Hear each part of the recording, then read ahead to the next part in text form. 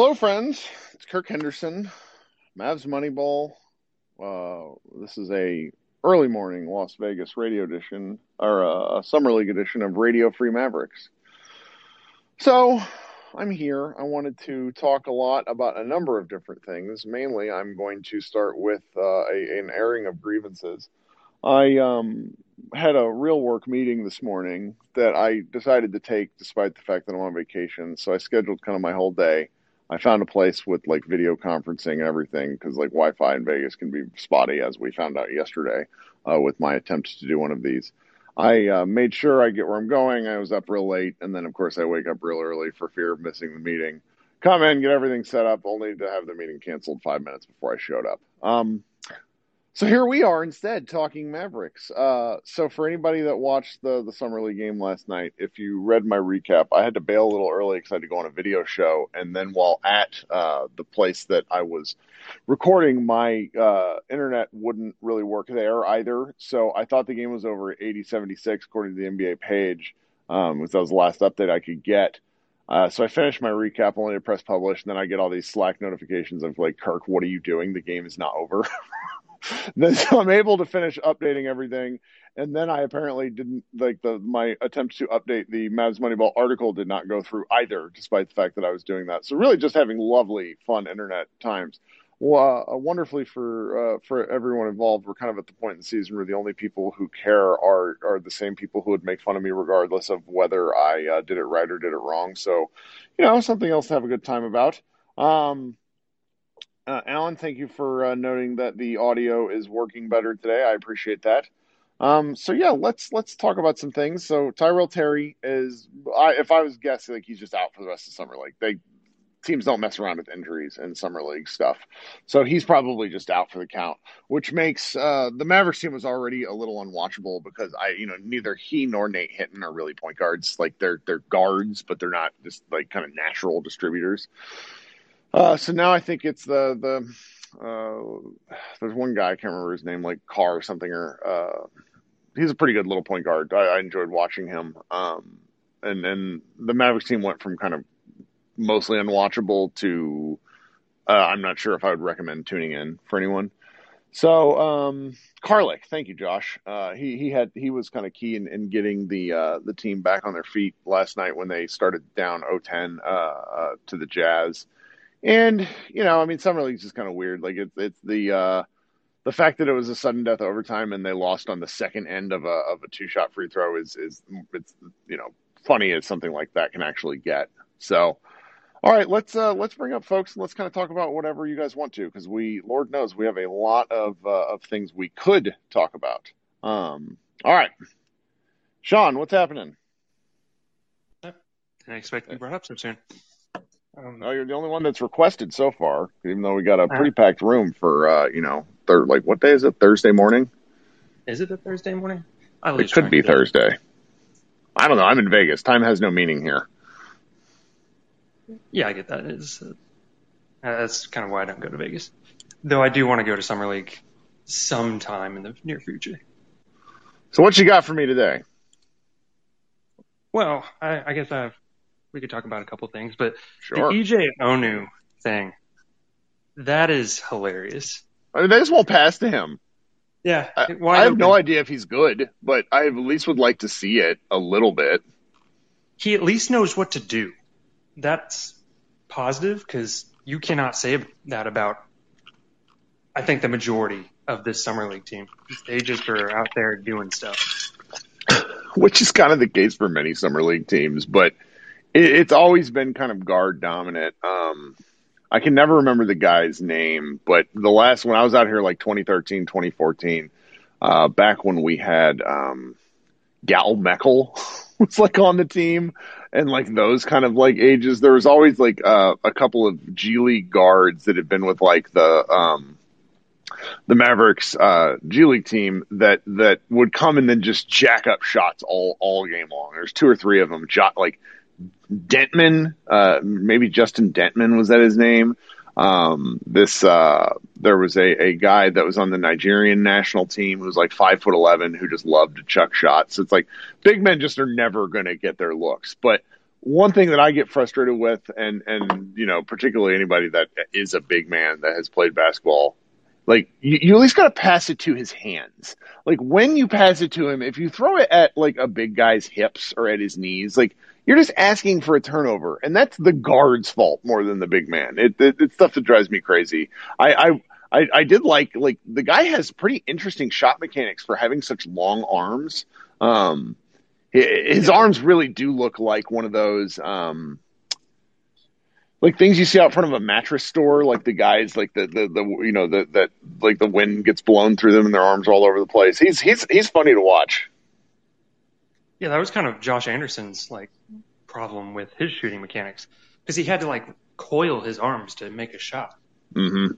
And EJ Ono just kind of, it looks good for how long his arms are, which is saying something. Makes it at least, I hope he makes it to camp.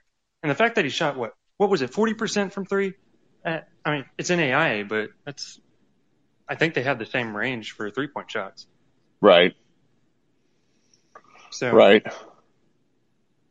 He's at least interesting, and maybe in an actual NBA environment might be able to contribute something. And the second thing I want to talk about is, of course, the Jason Kidd stuff. Okay. That the mentally torturing Larry Sanders and probably contributing to his retirement is, wow. That's terrible. I mean, it's one of the more upsetting things I've read because Larry Sanders, I remember thinking at the time that this just all felt so weird. And it was also at a time where as me personally, I didn't really understand a lot of mental health stuff the way I feel like I at least have a better conceptual grasp of it now. I remember thinking a lot of very sports hot take bullshit about how he was mentally weak and yada, yada, yada. And then you read all that stuff and it's just like, Kidd, the fact that Larry Sanders seemed to be relatively kind to Kidd about all of that was very surprising. I don't know. I'm going to be very, Tim Cato and I recorded the podcast with him, his hilarious 77 Minutes in Heaven podcast. And we just kind of came to a very quick conclusion that Luka's not going to put up with anything like that, like at all. Like he didn't put up with Carlisle being mean, and Carlisle's kind of mean, like I'm trying to think the best way to describe it. Like Carlisle's like very like passive aggressive mean. Like it's like getting insulted. Yeah, he doesn't like call out your manhood as much as he does just like make you feel like an idiot. Yeah, I've been around a lot of people like that. I hate that. But right. And another thing, like, because there's an ongoing discussion about, well, Jared Dudley seems to be carrying water for him. LeBron seems to be on his side. You have some guys that are just kind of speaking out for him. Well, his son thinks he's kind of an asshole. Like, I don't know if you saw someone posted one of his son's Instagram posts from late last year. I think it was December, where he basically said to people who ask him, how is his dad doing? His response was, I don't know. I don't have a relationship with my dad. He basically abandoned us. And he has a bunch of people around him who enable him. And that was essentially his answer. And that was late last year. I mean, this just is another thing. So like all of us said, I think if you're a Mavs fan that pays super close attention to the team, most of us had sort of said, okay, we don't really get a choice. We kind of just got to deal with this. Let's move along to the season. And now we have to talk about it again. And if anything, he has what's that? More stuff keeps coming out. It's like, and the Nico Harrison comments last night were really interesting. That they've been, I mean, we kind of thought that already, but it pretty much confirmed they were a package deal. But like, how long had Mark Cuban and them been talking about this package deal? Right. Right. No, that looks like something that had been under discussion probably since the season ended. Like just kind of something that was out there. Yeah. Well, And I don't know. if we want to relate it back to like actual Mavs basketball, this has to work. It cannot. It either has to work or like after maybe a season or two at most, it has to end. Because everything they do now basically has to either lead directly to something that makes them better or be something that makes them better. Yeah. Yeah. And this is either going to be a real short experiment, like 2/3 of the season type thing, or it's going to work extraordinarily well, in my opinion. Like that, there's kind of not a middle ground where he gets a lengthy level of rope because, as Tim Cato and I talked about yesterday, I think like the spotlight to start the year is going to be on him. Like even the Mavericks, like local Mavericks media, which doesn't always have like the most incentive to search for these kind of like narrative driven stories because it frays relationships. I think they won't be able to ignore it. Like we're going to be watching kids' interactions with the team in games and reading into everything. And I don't know if I would have felt that way prior to this book, the Miran Fader's book getting released and these excerpts getting published. Oh, we wouldn't, because after like the kid press conference and everything, everything we hated before it, Right. we would have had nothing. Right. It would have just been speculation and griping that they didn't go through an actual coaching hire process. Right. So, well, Sean, you got anything else? I mean, the one last thing I'll say is like the bottom line is if they get, a year or two into Luka's contract and this is still an issue, they better hope Luka's really loyal. Sure. Though, and I think I would like to talk about, like, I'm going to bring some other folks on and I would like to talk about this a little bit after I let you go. But the Luka loyalty thing paired with the money, I think is something that I'm going to be keeping a close eye on. But thank you, Sean. Thank you for getting this party started. It's Thursday morning. We have 100 people in the room, which is wild to me. A lot of crazy fans on here. All right. We'll talk soon. You have a good day. Yeah, thanks. So the Luka money thing is particularly interesting for me in that I knew Luka will have the opportunity to sign kind of like the whatever max that gets related back to the number of years he's in the league, and Scott, also known as like I think it's his handles Mavs CBA, pushed something out there that the Mavericks, if the kind of salary, like if you're projecting for salary cap increases paired with like the percentage and raises and stuff like that, the Mavericks will be able to offer Luka over the course of his next deal like $100 million more than the next than any other teams. Now, whether or not that will matter is not doesn't really it's not important right now. I just didn't realize the numbers were that high, and I think that's really just it's wild to consider. All right, coming up next, we have Sam. Sam, hey, what's going on, Kirk? How you doing, man? I'm doing all right. What do you got for us today? Yeah, well, I don't want to jump on the Jason Kidd thing because at this point it's almost being a dead horse. But like well, I guess I shouldn't have said it that way, but you know what I mean. But basically, with all those excerpts coming out, and then the things we already heard before, I mean, I guess him trying to basically call out Zaza Pachulia and say, "Hey, do y'all deserve to, have a vacation because y'all played so badly one game on Christmas holiday?"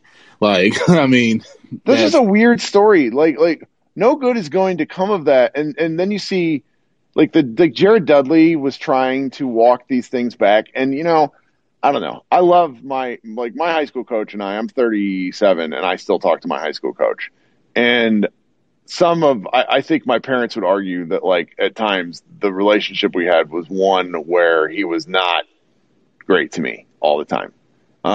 Because like that kind of authoritative relationship is prone to really awful moments, particularly in like the heat of competition. And when you get these snapshots, it's extremely easy to read into it to the point of saying, well, that just defines the whole relationship. And the thing that we have to remember, at least for a lot of these players, including Dudley, who was there, including Giannis, who was there, and he did not treat Giannis very well at times. They seem to really love the guy. And I don't know how to reconcile those two things. But, I mean, I guess I do, because I've done it myself, where you understand that this is not a healthy thing, but you stay in you just kind of move past the toxicity. Like, I'm sure we've all had relationships like that. Yeah. And I mean, I played football when I was in high school. I played a little bit in college as well. And, you just kind of put it in your mind that, he's not really mad at you per se, but, he's pissing you off in a way, but he's doing it to motivate you. I guess that's the kind of mentality you kind of put yourself into. And even though you hate it, at the end of the day, if you see success, you're like, okay, well, we got through it and it worked. So that part of it I get, but I guess the problem I have with it as a whole, with the Mavericks as a whole, is for this organization, for this team at this particular time, I just don't think we need all that extra. And we have all that extra now. And like I said, I don't know how it's going to work out. Obviously, that's a good point, though. That's a really good point. Like, these are professionals. This is not a college team. At a certain point, you like having a rah-rah coach in the professional aspect doesn't really do you a lot of good, because you tend to tune that guy out over time. That's what made Rick lasting so long surprising to me, because him being a hard ass was not a known, it was a known thing. So I kind of figured that the Mavericks would get tired of him earlier. And the fact that he lasts that long will kind of, in retrospect, is just kind of wild. Avery Johnson ran into this with the Mavericks, frankly, where like the team grew tired of him. And it's not going to last. So the extra aspect of the Mavericks don't need it, I think is an underrated and very important part of this to me. Exactly. Just because for all we know this year, they can pull a Bucks, like when Mike Budenholzer got there, they can go have the best record in the league. We don't know. Or it could completely go south and then they regress and then, barely make the playoffs as an 8 seed and then get blown out in the first round of the playoffs. We don't know. So I guess that's the only thing we can do at this point is let it play out. But just with all the moves that have been made, which I don't really want to get to at this point because I'm kind of past free agency, they did what they did. Right. At this point now, it's just a simple matter of, can they make it work? Can KP come back to KP before he got hurt? Can he stay healthy long enough to contribute? Can the moves that they made, actually make a difference? Because I get the fact that Lucas said, chemistry is a big thing, which I do agree with. You got to have some type of chemistry. But at the end of the day, the chemistry that you have with guys that only have a certain level they can get to can only get you so far. Like, I like Dorian Finney-Smith. I love the guy. I think he's a great player. But, I mean, do you think it's going to get as better as he was last year? Maybe. Like, it's tough. I think part of why the offseason is a net positive in a way that we're not discussing enough is it they have a more wing depth to allow a guy like Dorian to not have to be so important. The Mavericks, there was a stat, Josh Eberle or somebody shared it during the season. When Dorian shot above 40% for a game, they won like a preposterous percentage of those games compared to when he didn't and they lost. And, he went on such a hot streak in February and March right after the birth of his child to where it was unsustainable. Like, he was shooting 45% for three for like 6 weeks. It was wild. Yeah. And crazy. For him to be able to, he adds so much beyond shooting. Like, the shooting ends up being a bonus for him because he's a solid team defender and he's a great rebounder. And the fact that he might be able to play 28 minutes instead of 32, 33 is very valuable over the course of the year, I think. And yeah, I agree because I think he's a hell of a player considering where he started and where he's at now. Like, the development is there. So we've seen him improve over the years, so which I can appreciate.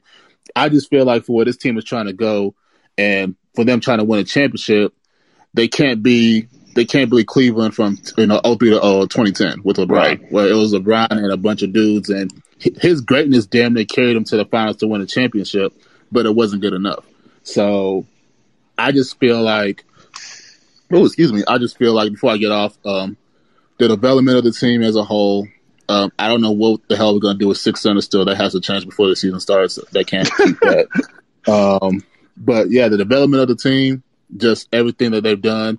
Hopefully Luka can be fresh because he's played a lot of basketball over the last year, so I don't know what that's going to be like.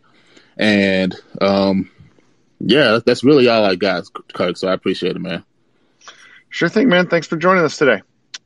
All right. Let's see. We have Jim. Hi, Jim. It has been a long time, Kirk. How are you doing? I am not nursing a hangover, but I am okay. Oh, God. You're in Vegas right now, right? That's correct. Oh, I bet that's fun. I I'm just going to keep it at that. I can't sleep. Like my son was a terrible sleeper, so and then between that and having to stay up late for East Coast Mavs games, like around 2016, I just kind of stopped sleeping more than 6 hours at a night. So I'm fine. Yeah, sure. The reason I'm on, well, you guys just talked a little bit about it. Who do you think is going to get that starting 3 spot? Reggie or Dorian? It's a fun question. I would say that I think the Mavericks' best lineup is going small with Dorian at the 4. Tim Hardaway has to start like that. Like he's a key cog in their offense cooking. Right. So I assume Reggie's a better 3 than Dorian for at least the offense. Defensively, I'm not so sure. They'll probably try a number of things. The team seems to like at least under Rick, they loved having Powell out there. And there's some reasons for it. I bet they try a number of different things to start the year. It goes back to that what Sam just noted about like the 6 centers. Like I guess it depends on who's on the roster opening day, but I would like to see them play Dorian at 4 and go small and try to just score 145 points. So let's say hypothetically Markkanen got into this business, got into the Mavericks. We somehow got him. Would he be the starting 4? Like without a doubt. No.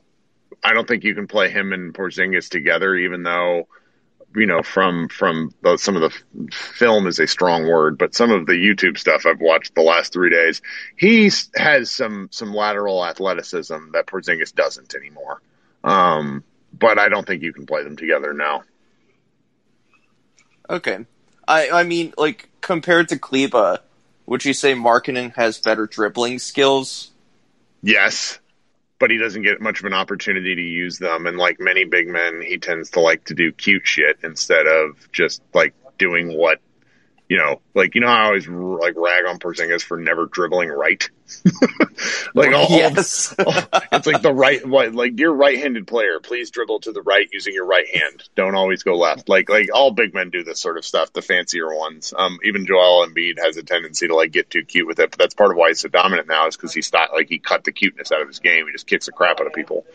So that's, but he does have better dribbling skills than Maxey. Like Maxey plays basketball, offensively he plays basketball like a 40-year-old dad at the YMCA.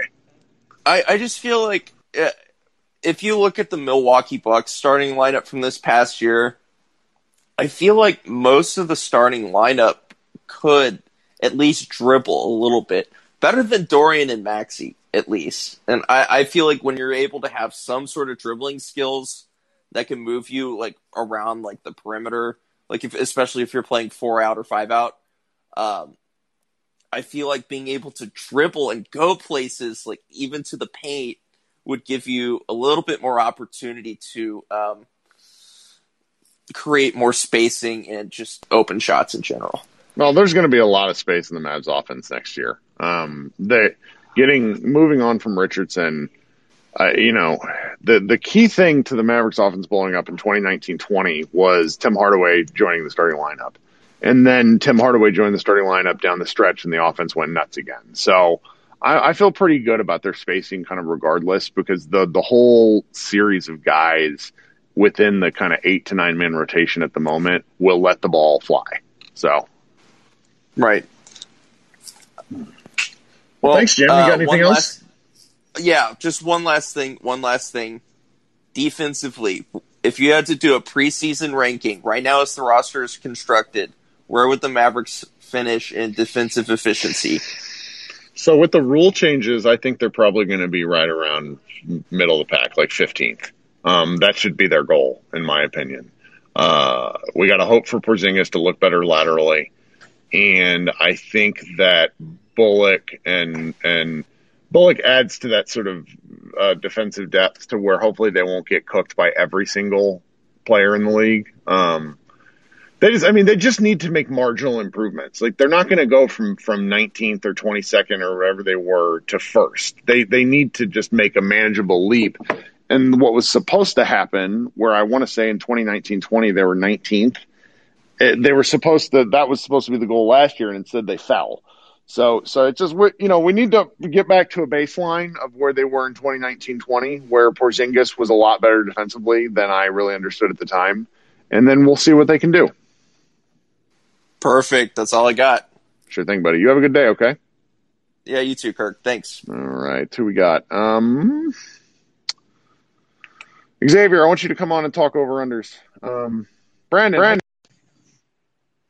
Hey, Kirk, can you hear me? Sound good. All right.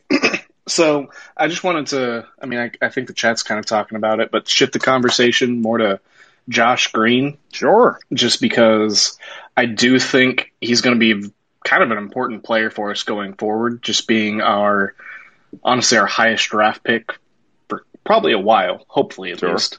And I know there was a whole big debate about, do we include him in is it worth to include him in the Dragic potential trade or not or whatever? And aside from all that, the reason why he's so important, the most valuable commodity outside of, of course, generational superstars are do-it-all wings. Exactly what Josh Green profiles as. Obviously, he's super athletic. He's shown to have an awareness and a basketball IQ. I thought he was just going to be like a Wesley Matthews coming out. Yep. An okay shooter, athletic defender, energy guy, always trying to play hard as possible. But he's got a lot more, it's still very raw, but he's got a lot more untapped skill. And I know there's jokes about him being our second best passer already, which might be kind of true.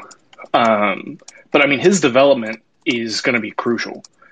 And I think it's a big deal for Kidd to, get him hopefully 20. Obviously, he still has to play well and prove that he deserves it, but 20 minutes a night in the second unit as a legitimate NBA rotation player. See, but I don't know how you guys are having confidence in him right now, where the fact that he's not playing at Summer League for no fucking reason. He's not tired. He played 14 minutes at the Olympics. He's got, he should be on the floor. He needs reps. And if he was bad at the G League bubble. We don't talk about that enough because no one wants to be negative about the guy, because there's maybe some discussion about the fact that his role is not going to be the same. But in order to play basketball, you have to play basketball. And I know what you're saying. All right, we need to get him minutes in the lineup to see how it goes. But if he's not playing now, I just don't have confidence for him playing then. And maybe that's just me being a little tired. I don't know. No, am I overreacting to this? No, I agree. I'm pissed off because who was it? Ben put out all the effectively the lack of time he's had. Obviously shortened college season, no off-season workouts, hardly any preseason, no practice during the season, no minutes during the season, no minutes during the Olympics. Yeah. This is what I'm saying. It's important for Kidd to try and develop him. Yeah. And okay. Yeah, Summer League is 4 games, but 20, 30 minutes across those 4 games, that goes a long way. Yeah. And maybe he does get to develop a little bit of dribbling and a little bit of passing, Because I don't think he's going to be as bad of a shooter as he was last year. But it's very difficult for him to be as bad of a shooter as he was last year. To be it's a thing. But I will say, like part of like I feel very down on him at the moment just because I'm frustrated about the lack of playing. But I will say during the end of the regular season, I felt like he was mostly like a chaotic neutral to chaotic good when he was on the floor, where the Mavericks felt the energy was different because he does play very hard. It's really, and that is a value with that Mavs roster because Carlisle loved to slow the pace down. And so, Green playing hard had just had kind of a compounding effect on the lineups. And I don't know. I'm just at the moment. This is very annoying to me that he's not playing because there's just now that Terry's probably going to be out and I mentioned this is likely not really to be very watchable. I don't know. It could be that mild hangover I'm mentioning that. Yeah, no, I mean it's just befuddling to me why they don't want, because I know people are saying, well, it's his trade value. Like, he doesn't have trade value because he hasn't played. At this point, like, I don't know if people are gonna. I mean, they might trade like a protected second round pick for him just because he has talent, but like he's not a trade asset at the moment. So play him, and if it turns out this dude just sucks at basketball, okay, we whiffed on the pick, but his trade value doesn't get any worse. Or if he flashes, oh yeah, no, I mean he's got some ball skills, he's ferocious on defense, all that stuff, then he might actually have some trade value. So I'm just frustrated with the start, but I mean I do think it's important for him to become a 15 to 20 minute rotation player for us this year. Right. Well, we'll see. He is very important. I think you're right about that. All right, man. You got anything else? No. Well, just to answer the last guy's question, I think Reggie or DFS. I think both, because I know you mentioned making us better on offense with having both THJ, Dorian, Reggie, KP at the 5, and then obviously Luka. But like that also makes us better on defense because Reggie and Dorian are probably our 2 best defenders on the wing, and they can actually both shoot. So I mean, there's no reason for KP to ever play the 4. Sure. So sure. That would be my answer. But thanks for having me. Of course, buddy. You have a good day. All right. I want to bring up Xavier next. He just turned in an article for Mavs Moneyball about win totals for the Mavs, and by the time anyone listening on the podcast gets this, it'll probably be published. And so I will, I just want to hear what he has to say. So Xavier, how you doing? Hey, how's my audio? You sound great. Awesome. So I just find tremendous value. So yesterday when your internet was acting up, Josh and a few of us, we were in a green room together, just kind of thinking about where we projected the map to finish, and we all kind of had the same feeling that we assumed they would finish somewhere between the 4th and the 6th seed. And so today, when I looked at the over-unders, that's exactly where Vegas had us. They have us tied with the Warriors for the 4th best odds, and then the Nuggets are like a game below us. So essentially, they think that the Nuggets, Mavericks, and Warriors are going to finish somewhere between 4 and 6, and that kind of align with what my expectations were. And I just think there's tremendous value with where they set the line. We saw with Dirk for a decade, Dirk and any combination of players would pretty much give us 50 wins, and I feel like Luka is the same type of player. So I think that there's easily a path to 50 wins next season. So I would definitely bet on the over for the Mavericks. Makes sense to me. I'm very very bullish on that. I just think they're going to be like it's funny. We're kind of having 2 different conversations when we talk about their lineup. I think that they're going to be a bitch to play in the regular season because they're just going to be able to put up points every night. Where when we get kind of in the nitty gritty about the roster, we're really talking about his playoff stuff. Yeah, no, precisely. And that's what I've always said. I think as fans, we're underrating our outlook for the regular season. But I think we're all right in saying that, look, we probably, our ceiling isn't that of a contender, but we have enough offense to finish with home court advantage in the first round of the playoffs. And, we got to remember, last year, we can't, I saw that your buddy Matt posted that the Mavs were on a certain percentage for wins, and that was under, what we're projected at. But I don't know if he took into consideration the awful start. And I think we're a lot closer to how we finished the season than how we started it. So I just think, we're built for the regular season. Where we face issues is in the playoffs, where teams can actually game plan for us and kind of make adjustments. And I think the bottom of the Western Conference is a lot weaker. I think the middle of the Western Conference is a lot weaker than it has been in years prior, with Kawhi being out, with Murray being out. So I just think there's a lot of value there. And then also, don't be surprised if you guys see that the win total for the Mavericks goes down. I don't think that's because Vegas thinks we're not as good. I think it's because a lot of the casual fans, they're going to have a bad taste in their mouth, right? With everything with the front office and Carlisle and all of that, and the fact that we didn't pick up any major free agents. I think a lot of people are going to bet the under, which is going to naturally deflate the line. And so I think there's definitely going to be value to bet the Mavs again closer to the regular season. But that's pretty much, what I wrote about in the article. Big fan. We're gonna figure out something for you that you like doing for the regular season about gambling stuff, because there's a way to talk about this stuff that is both entry level and also helps people understand sort of what to look for in game stuff, because like the numbers, the lot of the gambling numbers that come out are based in, what people are seeing in games. It's not just like a big picture look at numbers all the time. It's they're constantly adjusting and shifting for recency, injuries, all that sort of stuff. So we're going to figure out something for you to do regular season. I love this kind of content. You got any other takes while you're up here? I think Josh Green's terrible, and I'm just frustrated that he's not showcasing that he's taking a step forward in some meaningful way. So he hasn't. Grumpy. I mean, look, let's just say if he's a potential trade piece, then you need to showcase him, right? And if he's not a potential trade piece, if maybe you just want to see if he really can take on some playmaking responsibilities and actually get some minutes alongside Luka, then you need to put him out there with people who should be less talented than him and showcase and look and see if he can actually go out there and dominate. Because the players that are NBA rotational pieces, they dominate the Summer League, or at least it's very evident that they've graduated from having to play in Summer League. And so I just don't know why he's not out there playing. Well, I do. The Mavericks don't care about margins. And when I say the Mavericks, I mean Mark Cuban. So if Mark Cuban doesn't care about margins, it's going to take the new front office people explaining to him that margins are where you make improvements. This is kind of a segue into something that I would like to talk about, and I'd like to hear kind of your reaction to it. Because do you read Seth Partnow at The Athletic?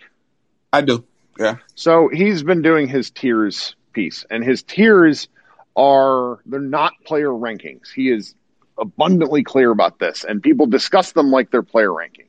He has Luka in his tier 2A, which is, he even notes in his article that he feels Luka is this close to being in his tier 1, like the closest player. But because of how the Mavericks use him in the heliocentric offense, he's not I think he feels like the Mavericks aren't getting the best out of him. Maybe not necessarily like statistically, that's not the argument. It's like the best use for him to be the best player on the floor and help the Mavericks win more games. I think since we all want a secondary ball handler, I think there's kind of something to that as an idea. But at the same time, I also find it's like, this is a guy who has made first team All NBA 2 years in a row. So I don't think, but when you get into like the top 10, it's kind of it ends up being like a discussion of preference of what you're looking for at the moment. But what's very abundantly, go ahead. No, I was going to say no. At that, when you get to the top, you're picking nits, right? Mm-hmm. So it's going to seem petty, the things that you criticize a player for, and it's not that those critiques take away the overall greatness, but if you have to find something to differentiate, then it's going to be something as small as that. But I agree with him to an extent, right? Because it's sort of like the chicken or the egg. Is this the only way that Luka can play, or is Luka forced to play this way because of the roster around him? I tend to believe that it's because of the roster around him. And that's why he has to be so heliocentric. But I do think that he can provide value off ball. But there's just no way for him to showcase that right now, right? Because even if you have him do stuff off ball, there's nobody that can individually threaten the defense or break down a defense to where the defense paying attention to Luka would kind of aid the person attacking the defense, if that makes sense. You feel what I'm saying?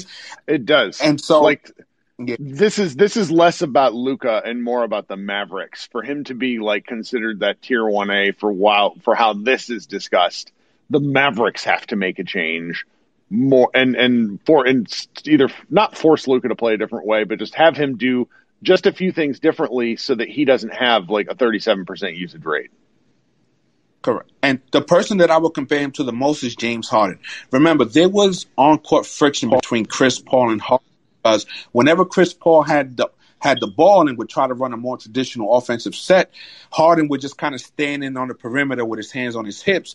And so they weren't able to properly utilize Harden's gravity because he had no intentions on moving. But now, if you watch him off ball in Brooklyn, it's very clear that when he's off ball, he's not just looking to stand there and wait for the ball to be swung back to him. He's actually making cuts or doing things off ball to where his gravity actually helps the main offensive action. And so I think that was just wasn't that Harden wasn't capable of it.